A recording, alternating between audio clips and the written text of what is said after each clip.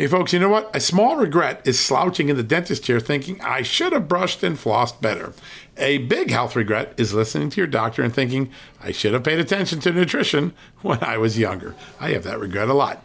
Better health today and when it matters most is why I take Field of Greens. Field of Greens is unlike any fruit and vegetable or green product. Field of Greens isn't watered down extracts. Field of Greens is an organic superfood. It's whole fruits and vegetables. Each fruit and vegetable was selected by doctors to support vital body functions like heart, liver, kidneys, metabolism, and of course, your immune system. And only Field of Greens is backed by a better health promise. At your next checkup, your doctor will notice your improved health or you're going to get your money back. Don't look back and say, I should have paid attention to nutrition when I was younger. Field of Greens is a key to better health today, right now, and when it matters most. Let's get you started with 15% off and free shipping. All you got to do is visit fieldofgreens.com and use the promo code JUSTNEWS at checkout. That's promo code JUSTNEWS at fieldofgreens.com.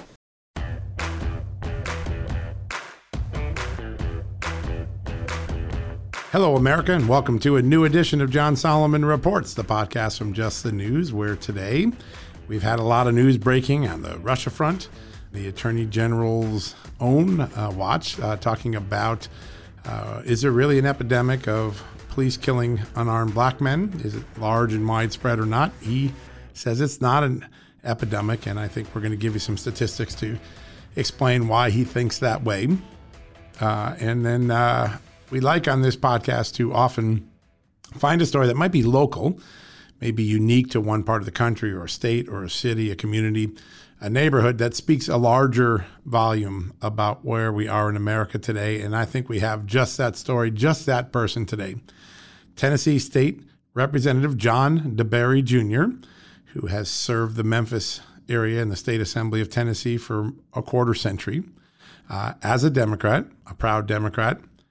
His grandparents were Eisenhower Republicans. He became a Democrat, and his parents did during the Kennedy era, and he has served there. And despite his long record of service, his 13 consecutive elections to the State House of Representatives, the Democratic Party in Tennessee kicked him out. Why? Because it said his views on religion, on law and order, on respect, on supporting and being a good American didn't reflect those of the Democratic Party of Tennessee or the Democratic Party of the United States. I think this is such an important story to hear. What is it like to have been a lifelong Democrat, kicked out of the party, even though your views never changed, even though your constituents have put you in time and time again? So we're going to hear from the state representative himself, John DeBerry Jr. of Memphis, Tennessee. He's got a powerful story. He's an eloquent speaker. So buckle your seatbelt. There's a lot of passion, a lot of wisdom that he will impart today. And as we try to introduce you to new people and new issues and stories that I think speak more about the state of America at large. We're divided. We have these riotous chaos spread across America by a handful of people trying to impugn the American dream, the American society, tried to divide us, much like Russia and China, Iran, and our enemies would love to see done. All great empires, the greatest fear is to fall from within through dissension. And obviously we're living in a period that raises that concern with some people.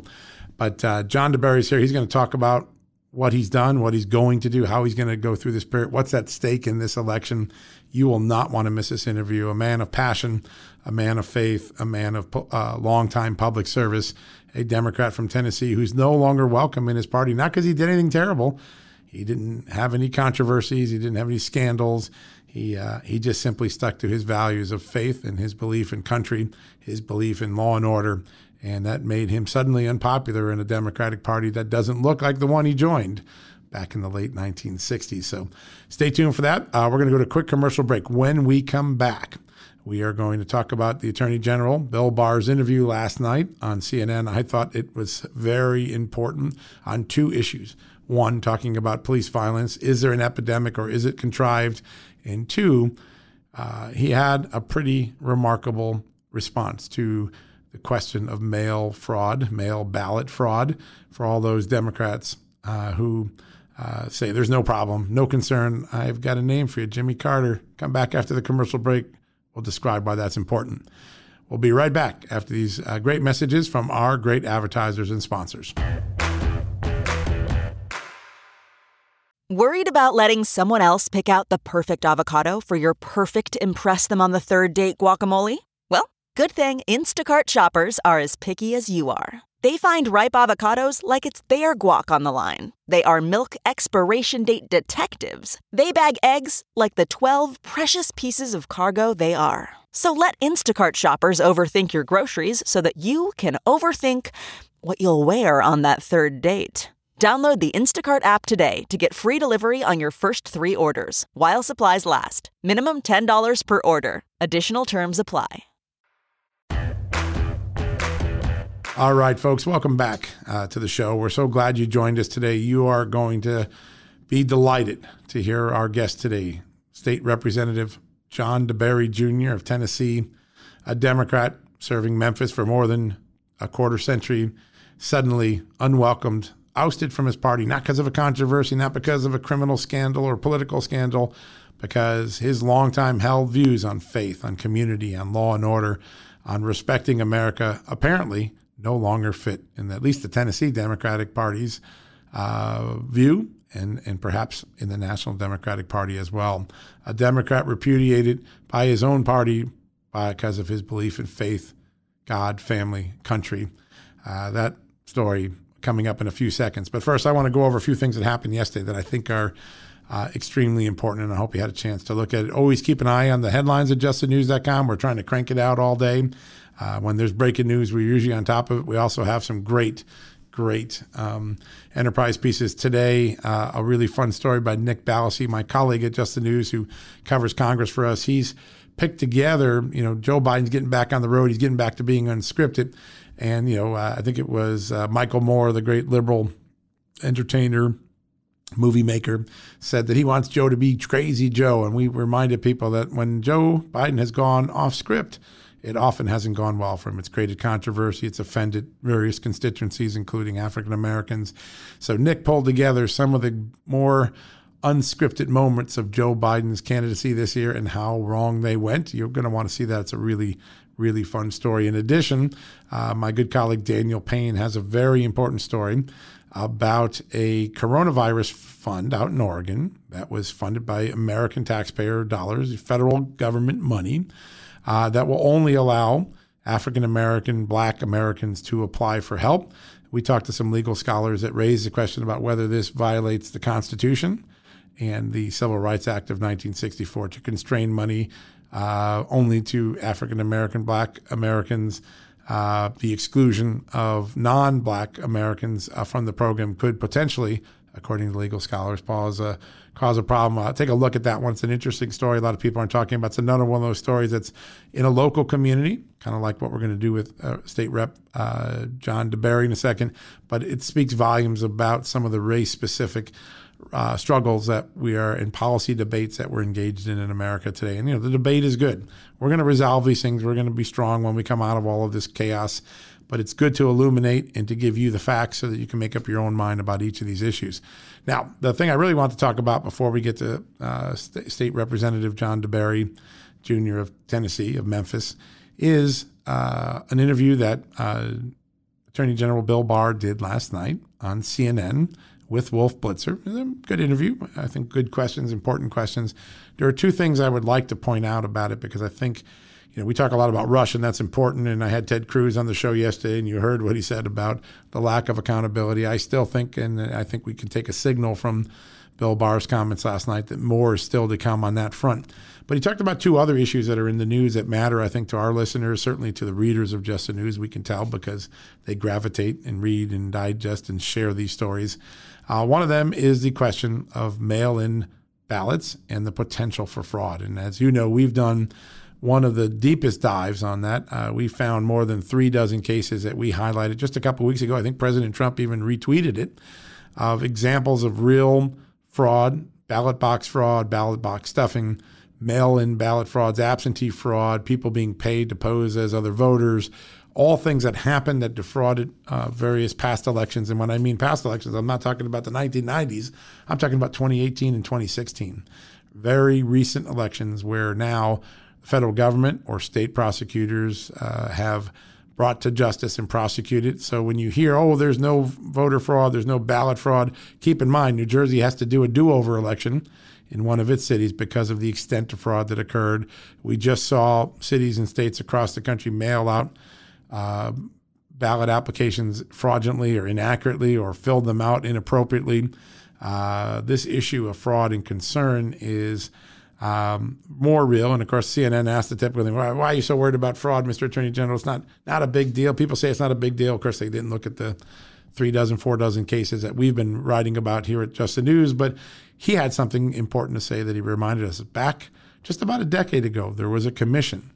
It was led by James Baker, the former chief of staff and Treasury Secretary for George H.W. Bush. Certainly served Reagan too. James Baker did effectively. And Jimmy Carter, the former president of the United States, a Democrat, a Republican, bipartisan, back in days when we did things together on things that were important. And the Attorney General very importantly, I think, reminded CNN that it wasn't that long ago when a bipartisan commission raised real concern that the expansion of mail-in ballots, mail-in voting, posed a high risk of voter fraud. And I want to applaud the Attorney General for pointing that out. I forgot about that. We're going to be writing about that at Just the News today. So buckle your seatbelt. I think that's a fun one to go back and do. But I thought that was an important statement. It sort of tied something in recent history that debunks some of the talking points that the news media and the Democratic allies who want to open up the spigot on mail-in ballots have ignored. And it's always great when stubborn facts illuminate an issue more than the spin and other things. So I want to point that out. I thought the Attorney General also had one other comment that obviously got a lot of news attention today, saying that he does not believe fatal police shooting of black men is an epidemic.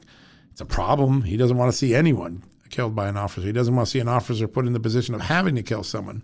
But he said very strongly that he does not believe there, by statistics or by action or by experience, that we have an epidemic of police just executing unarmed black men. And so I wanted to dig in, and these are some statistics from the FBI Unified Crime Report. I think they were recently even reported on by the Washington Post. So in 2019, there were about 10 million different arrests by police at all different levels, from the federal level down to the local level, sheriffs at the county, state police, all the way up and down the law enforcement chain. Of those 10 million arrests, there were 1,004 fatal police shootings last year, so just about 1,000. So that's a very small percentage of arrests that involve a fatal shooting. Of them, there were 370 whites, 235 blacks, 158 Hispanics, and 241 whose race or ethnicity weren't known. But in the places where there are identification of race, there have been more white people shot than black people. And in fact, the shooting is somewhat proportionate, maybe to the population distributions that we see today. And then I want to go back to, of those 1,004 fatal police shootings in 2019, 41 unarmed people among those 1,004 fatal victims of shootings by police. Of the 41, 19 were white, 9 were black, 6 were Hispanic, 7 were race or ethnicity undeclared unknown. So again, the distribution of these tragedies, because they are tragedies, no one wants to shoot, no cop wants to shoot a man, no man wants to be shot by a cop, a woman. But when you look at the statistics, and again, I think it's 1,004 too many shootings. Wouldn't it be great if we didn't need any of these?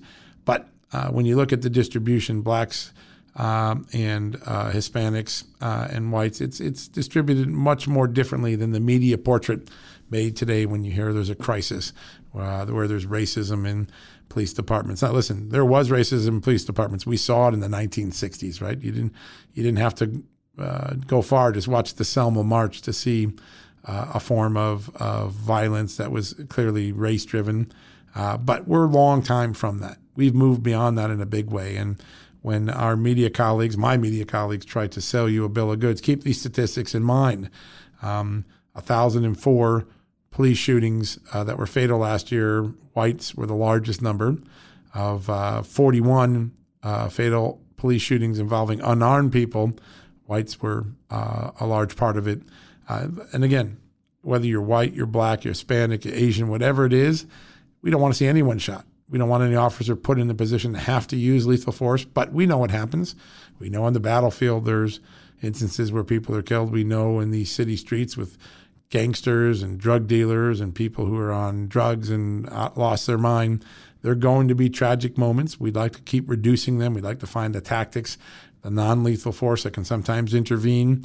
But you have to keep the statistics in mind. That's what we're here at Just the News to do, give you those statistics. Now you have them, and I hope they make some sense to you as you move on throughout your day. All right, folks, we're going to go to another commercial break. When we come back, a very special guest, State Representative John DeBerry Jr. of Memphis, Tennessee, a lifelong Democrat who's been disowned by his own party, not because of scandal, not because he did anything wrong. He keeps getting elected by the very good constituents in his own district in Memphis. He was disowned by the Democratic Party. The Democratic Party walked away from him because they believed his faith in God, his support of country, his belief in law and order and respect didn't reflect the current values of the increasingly left-leaning Democratic Party, both in Tennessee and America. This is a story of cancel culture meeting politics that you're going to want to hear. He's a very passionate man. His recent video on Twitter went viral because he had a lot to say about how a false race narrative is being used to divide America, probably to the great delight of our enemies overseas. Very important interview. John DeBerry, State Representative from Memphis, Tennessee, coming up right after this commercial break. Okay, it's time to commit. 2024 is the year for prioritizing yourself. Begin your new smile journey with Byte, and you could start seeing results in just 2 to 3 weeks. Just order your at-home impression kit today for only $14.95 at Byte.com. Byte clear liners are doctor-directed and delivered to your door. Treatment costs thousands less than braces, plus they offer financing options, accept eligible insurance, and you could pay with your HSA, FSA. Get 80% off your impression kit when you use code WONDERY at Byte.com. That's BYTE.com. Start your confidence journey today with Byte. All right, folks, welcome back from the commercial break. And as promised, a very special guest, Tennessee State Representative John DeBerry Jr. has been in the headlines recently. His personal story of longtime service to the people of Tennessee has met a moment of intolerance in America. He's been a lifelong Democrat, and the Democratic Party in Tennessee walked away from him this year. And he's going to tell us a little bit about what that experience is like and what he's doing to continue to serve the great people of Tennessee. Representative, welcome to the show. Thank you, sir, for having me on. I appreciate it, and give greetings to all your audience and listeners. Well, thank you very much. We're so honored to have you on the show today. I grew up as a political reporter in the 80s when the discussion in America was we need to build a bigger tent. We need to build bigger coalitions. We need to bring different viewpoints into the parties. And today it seems like we're moving in the opposite direction. We're shrinking the tent in some places. What was it like to find out that the party that you served and been elected under for 13 consecutive terms, if I understand correctly, walked away from you? What was that like in March? Well, there was some surprises in the way in which it was done. I was given no notice. I was totally ambushed by this. In 48 hours, regardless of what I have done and accomplished in 26 years as a member of the House of Representatives, a tribunal, a group of folks from across the state, many of whom have never been to Memphis, and most certainly I have never met most of them, made a decision on a Zoom call in the middle of a pandemic in a 48-hour period that I was not a Democrat, that I did not hold the virtues of a Democrat. I did not stand and uphold the banners of a Democrat. So that it was surprising in the way in which it was done, because it was totally disrespectful to me and disrespectful to the 65,000 people of District 90, that you remove their right to make that decision for themselves, saying, and I quote, that the people in your district don't have enough information to make that decision. We will make it for them. So that was extremely surprising. What wasn't surprising was that their disdain for me and what I stand for, as far as my conservative values are concerned, my belief in the scriptures, a biblical standard of morality, a biblical standard of ethics in life, in marriage, in parental responsibility and parental authority. It was not surprising that they wanted me out of the party. They have run 3 consecutive, extremely contentious elections with very formidable candidates, putting thousands of dollars behind them, billboards, social media, calling me everything but a child of God in order to get me out of office. I've never had a Republican opponent. My opponents have always been those of my own party, who refuse to allow me to have my own opinions, my own beliefs, and to make my own stands. If I don't walk the chalk line, talk like they tell me to talk, then I am therefore not a Democrat. Wow. And what's most interesting is that they're not just canceling you, they're canceling the choice that those 65,000 constituents made. There's a little bit of paternalism, I guess, when you tell the constituents, we don't trust your judgment, so we're going to make it for you. What have you heard from the people who have been so well served by you for the last 26 years? How have they taken this news? Well, they have been extremely upset. The majority of them have been livid because they realize that whether they like me or not, or agree with every vote I make or not, it was still their choice to make. It was their decision to make, and not the decision of some group of elitist Democratic elitists who sit somewhere behind closed doors in the dark of night and make that decision for them. And so I have received widespread and diverse support from Democrats and Republicans in my district, pledged to support me to make sure that I'm reelected and go back to Nashville in November. That certainly would be the ultimate statement of the people, wouldn't it, to put you back in office for a 14th term. As you look about this, when you joined the Democratic Party a quarter century ago, or when you elected from the Democratic Party, you probably were there before, but did you find the party welcoming of your views back then? Well, it wasn't as militant and adversarial back then. It was a different world. I think that the media was different. I think that the world was different, to the extent that folks were not trying to throw God out of the marketplace, compromise the authority of parents, compromise the institution of marriage. All of these things, while these issues were there, they were not placed on the forefront by the popular media.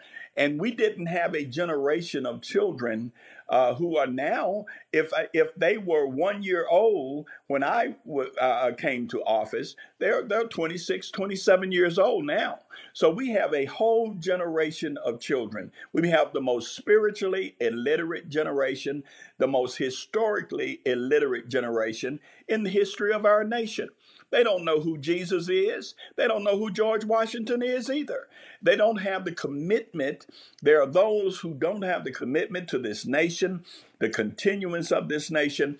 And we have those in the media who have fanned the flames of hatred and distrust to the extent that folks like me are, as they say, and I quote, out of style because their party has evolved. So it has evolved away from me over a 25-year period.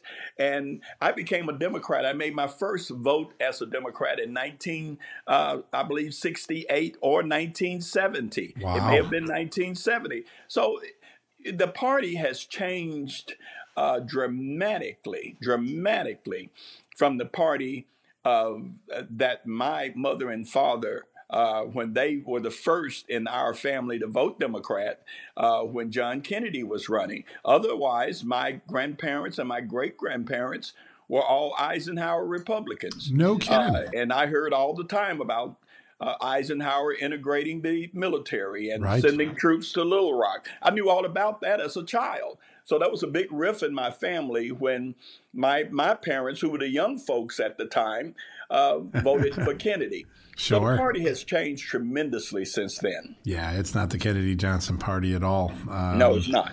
In fact, many times I've heard Democrats from that era say, John Kennedy might be a moderate Republican today. It's hard to see. We'd have to know, but hard to tell. But now what happens? First, there's a logistical challenge for this election, which is you're still a lifelong Democrat, but now you're going to run as an independent. Is that correct on the ballot? I'm on the ballot as an independent in November. And is there a Republican challenger? No, sir. I've never had a Never Republican. had one, right? Yeah. Right. That's a sign of the trust that the people of your district have, that they don't even have the other party contesting you. As you look out now, what do you do philosophically for the rest of your life? Do you go back now to where your grandparents were? Do you go back to being a Republican? Do you like the independent position? Do you try to stay in the Democratic Party, at least in affiliation, and try to reform it or open the tent back up so that people of faith like you aren't shunned? Well, what I do is what I've always done. I stand on those principles and teachings and standards and virtues and attributes that were given to me by my parents, by those that taught me religiously as I grew up in my church, by wonderful, wonderful teachers, beginning with Miss Rowley in the first grade, 1956, Dunn Avenue School, when I stood for the first time in the school and put my hand on my heart and made the Pledge of Allegiance. You remember her name. Look at that. I remember her name. And I remember that day like it was yesterday because it was such a great day to learn that pledge and look at that flag. What I do is I continue to stand for what I stand for. The vision that we see happening right now, that division, we cannot sustain this division. If you're folks of my age, remember that Khrushchev said back in the 60s that he was going to destroy what I was taught and told was that he said that he would destroy America or take America without firing a shot. Yeah, we done from within. And the theory was they're going to turn us against ourselves, black folks against white folks, the North against the South, rich against the poor, the educated against the less educated. In other words, make us tear ourselves apart internally. And if we look at all the great civilizations of the world where we go and visit various places Right. like Rome and Greece and Egypt, we see ruins of great civilizations. If we don't get this right, you can imagine maybe 50, 60, 100 years from now, someone coming to see the ruins of the Statue of Liberty or the ruins of the Washington Monument or the ruins of the Capitol, saying, yes, that was the great capital of the United States at one time. We better wake up to the fact that this is not always, and I know I didn't originate this, but I'm going to use it anyway shamelessly. It's not the elephant, it's not the donkey, it's the lamb. Yeah. And until we get back to the lamb and what God's word is, we're going to continue to have these problems. It's an amazing thing. I look back on the final day, I was very close to my grandfather. And when my grandfather was in his final days, he said, the greatest thing I worry about for your generation, those to come, is that somewhere in the last few years, I feel like we lost the we in America. We say somehow we've become us and them, and we need we back. And as I listen to you, I hear the very sage words that my grandfather said in his final days before he passed on. And how do we start the process of reversing this? You talked about an entire generation that seems to be spiritually illiterate, certainly civically illiterate, right? The civics and appreciation for what made America seems to be lacking. How do we can't put the genie back in the bottle. How do we fix this? Well, we have, Jesus said this in his parabolic teaching, while men slept, an enemy sowed tares. We went to sleep back in the 60s and through the 70s, 80s, and 90s. We put foreign teachers and professors in our colleges and high schools who had no allegiance to America, no national pride or responsibility, and they have taught a whole generation how to hate America. to hate the greatest country that has ever been. America created the middle class. We have the greatest and most even distribution of wealth in the history of the world. We've got children talking about Christopher Columbus. When Christopher Columbus discovered this part of the globe, there was not a democracy on the planet Earth. There were monarchies, and kings and queens had the right of life and death over all those that they surveyed. America created, that's why it's often called the American experiment. We created this type of democracy that where folks can rise up and own property, educate their children, worship God as they see fit. And for to have a generation that doesn't understand how wonderful the magnitude and profundity of that freedom, it is truly a shame, but that's where we find ourselves. Is there a revolution at hand for Americans to demand changes in that education system? You talk to a lot of people and say, well, particularly the universities have become breeding grounds for this anti-American sentiment. And you look at polls and they show people who didn't go to college have a much stronger appreciation for America than those who did. Does some of this focus on changing our educational institutes to reinstitute curriculum and appreciation for an America that might have been stripped away?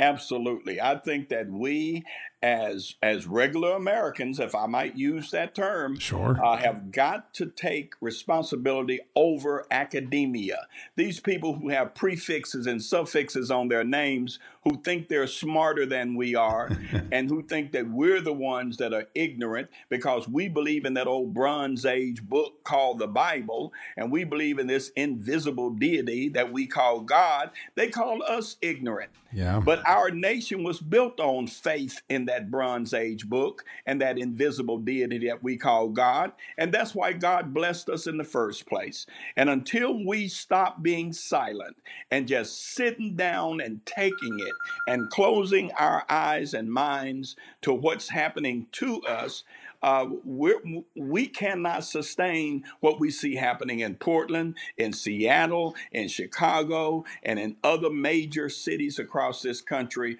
That's all it takes for it to break out. And all of a sudden, you've got a war all over this country. And if I may say, since we're talking, there are those who have weaponized race. Yes. They've taken race and twisted it to where race, it doesn't have to make sense. It doesn't have to have validity. You don't have to have statistics to prove it. You don't have to have actual facts. Just say black, white. Just say race. And when you say that, that has been the calling card of the anarchists who are trying to burn this country down. You had a speech that went viral on Twitter about race in America, and I'm wondering, and it's powerful, it's just 7 minutes, but it might as well have been 7 hours because of the incredible amount of passion and facts that you drove into it. What's been the reaction to that speech since you gave it? I've had people who have called from all over the country and in several foreign countries because it takes people like you and I. What you're doing on your show and on your network is becoming so rare because very few people even care about the truth, whether something is factual. So the fact that I stood up, I had had enough. I had listened to a ridiculous debate for 2 hours. I have listened for hours and hours of the popular media justifying this anarchy, this law breaking, this lawlessness. And it just came to that point, as Jeremiah said, that, there was a fire within. I couldn't sit in my seat. I had to stand and I had to say it. I mean, I knew I had an election in November.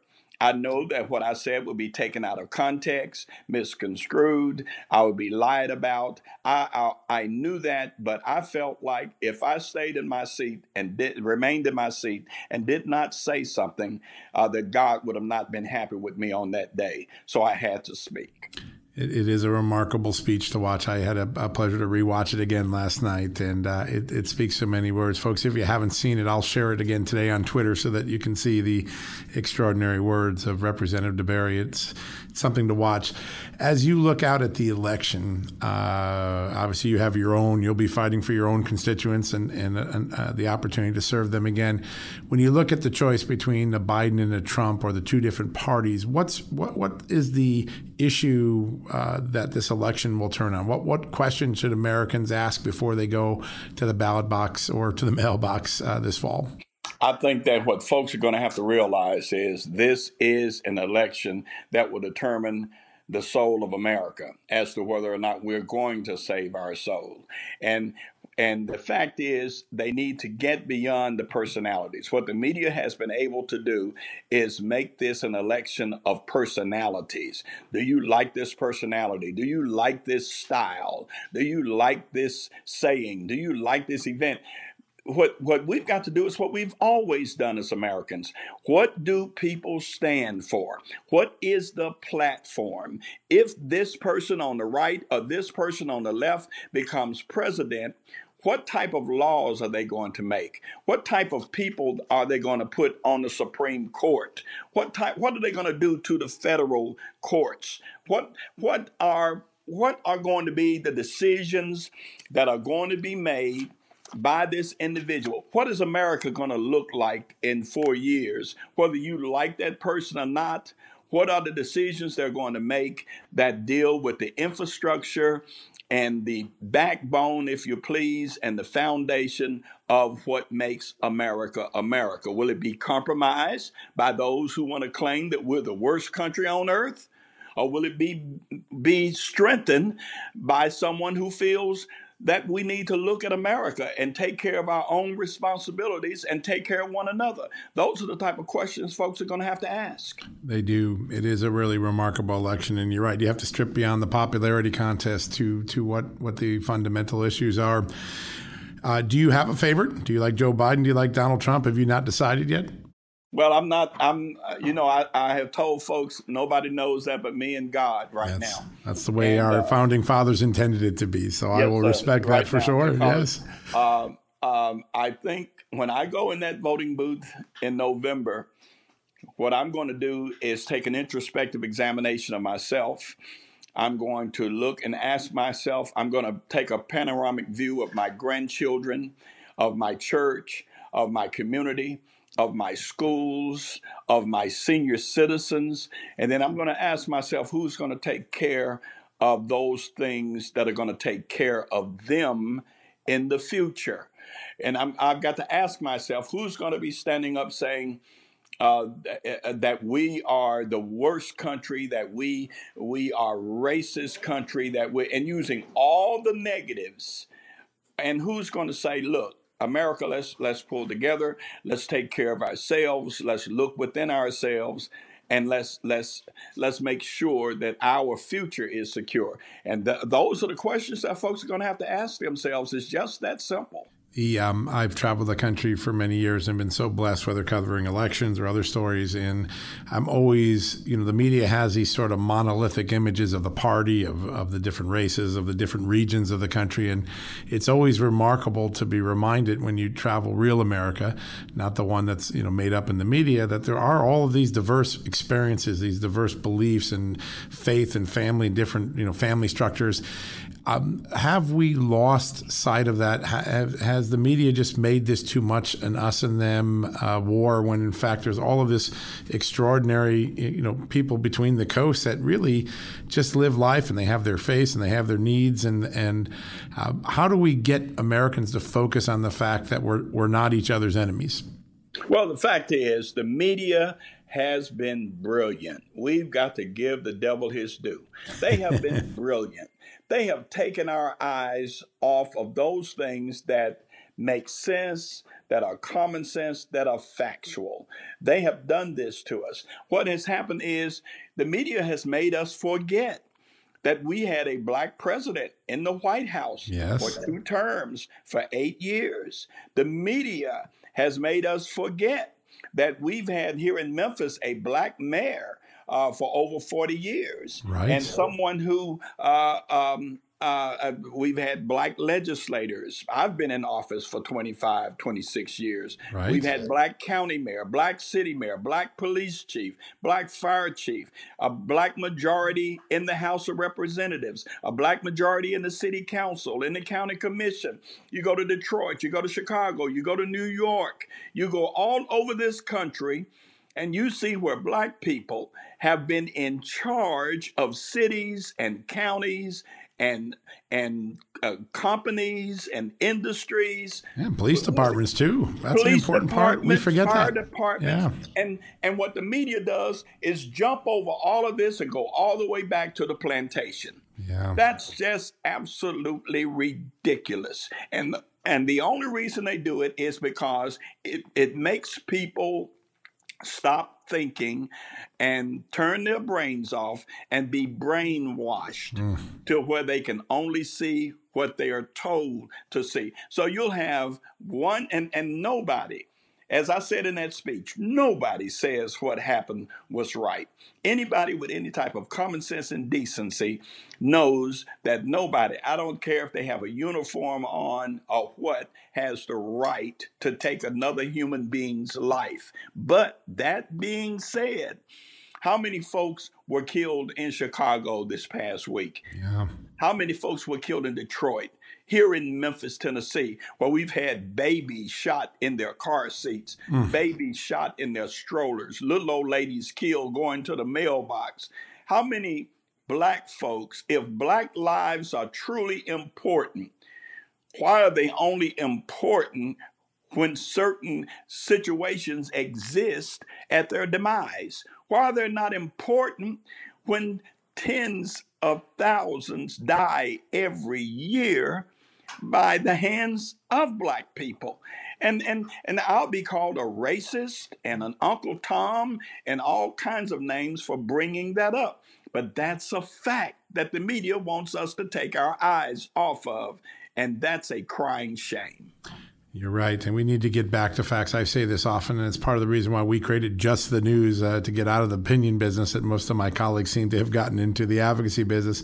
There are just so many facts that if we give the American people, without all the spin, without all the emotion, without all the indoctrination, I think the American people are so wise they make the right decision.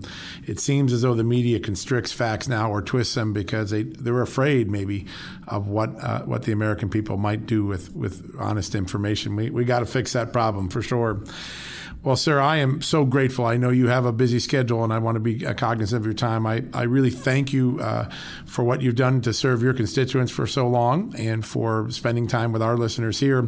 As you head into the election, what's your biggest wish for Election Day? When Election Day is over and you look out, what do you hope the final outcome will be for you personally?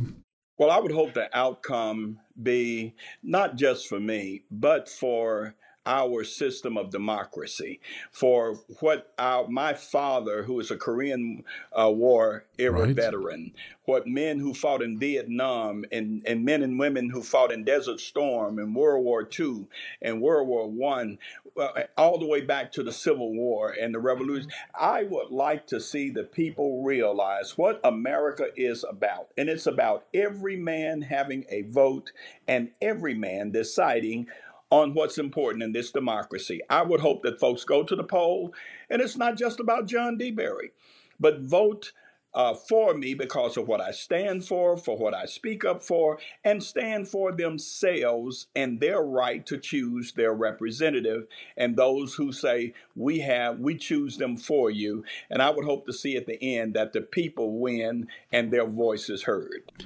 Well, we're going to be watching very closely your election because it will speak volumes about the state of America. And, sir, I want to thank you. Folks, you've been listening to State Rep John DeBerry, Jr. of the great state of Tennessee, of the great city of Memphis, where I've been many times and love to go.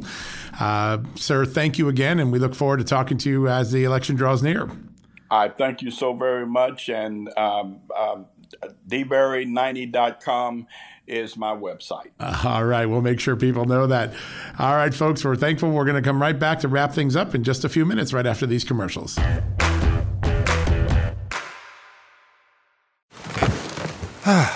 The comfort of your favorite seat is now your comfy car selling command center, thanks to Carvana. It doesn't get any better than this. Your favorite seat's the best spot in the house. Make it even better by entering your license plate or VIN and getting a real offer in minutes. There really is no place like home. And speaking of home, Carvana will pick up your car from yours after you finalize your offer.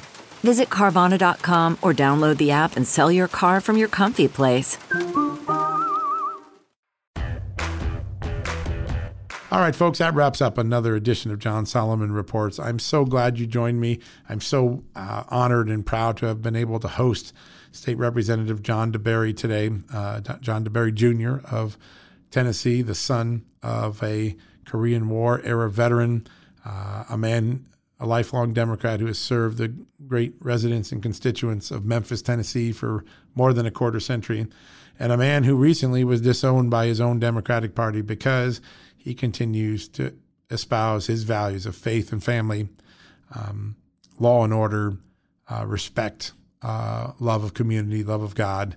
A little story in a small part of the country that speaks a larger volume about tolerance in America, about political litmus testing, about what is at stake in this election, no matter who and what you're going to vote for and who you're going to vote for. These stories about cancel culture, about rejection of people whose values are, I still believe in the mainstream of America. Certainly were in the mainstream of the Democratic Party not that long ago.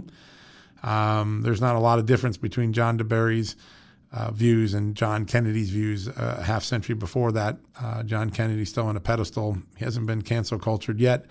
Here we have a man who had very similar values, but today is no longer welcomed in the Democratic Party. I hope you enjoyed that. I'm wishing you all a blessed Labor Day, our last fling of the summer before we got to get into the fall grind. We're going to come back next week. We're going to have some big stories. Ukraine and Russia. I've been saying September is going to be a very important time, whether it's John Durham, Ron Johnson, Chuck Grassley. I promise you next week, the beginning of some of those revelations will happen, and probably all throughout the month of September. We'll be covering them at justthenews.com. If you need a news fix over the long holiday weekend, check us out. If you need some last-minute lobster and crab legs, we got them at jtnshop.com. Great price, great food. I had them on my back deck with my family not long ago. It was awesome. If you're worried about getting those germs on the phone as the flu season comes along, we've got the Clean Phone Pro. All you got to do to find out all the latest great gadgets and items and food, my book, Fallout, they're all available at jtnshop.com. If you go and take a visit there over the holiday weekend because you're bored looking for something to do, need a shopping fix, remember, every time you buy from the store, your money in part goes to support the journalism at justthenews.com, at John Solomon Reports, and also you're supporting the great people who support our enterprise through their advertising, their sponsorship. So we're so grateful. Have a very blessed Labor Day. We'll be back next week with new editions of John Solomon Reports. And check out justthenews.com whenever you need some news. Talk to you soon.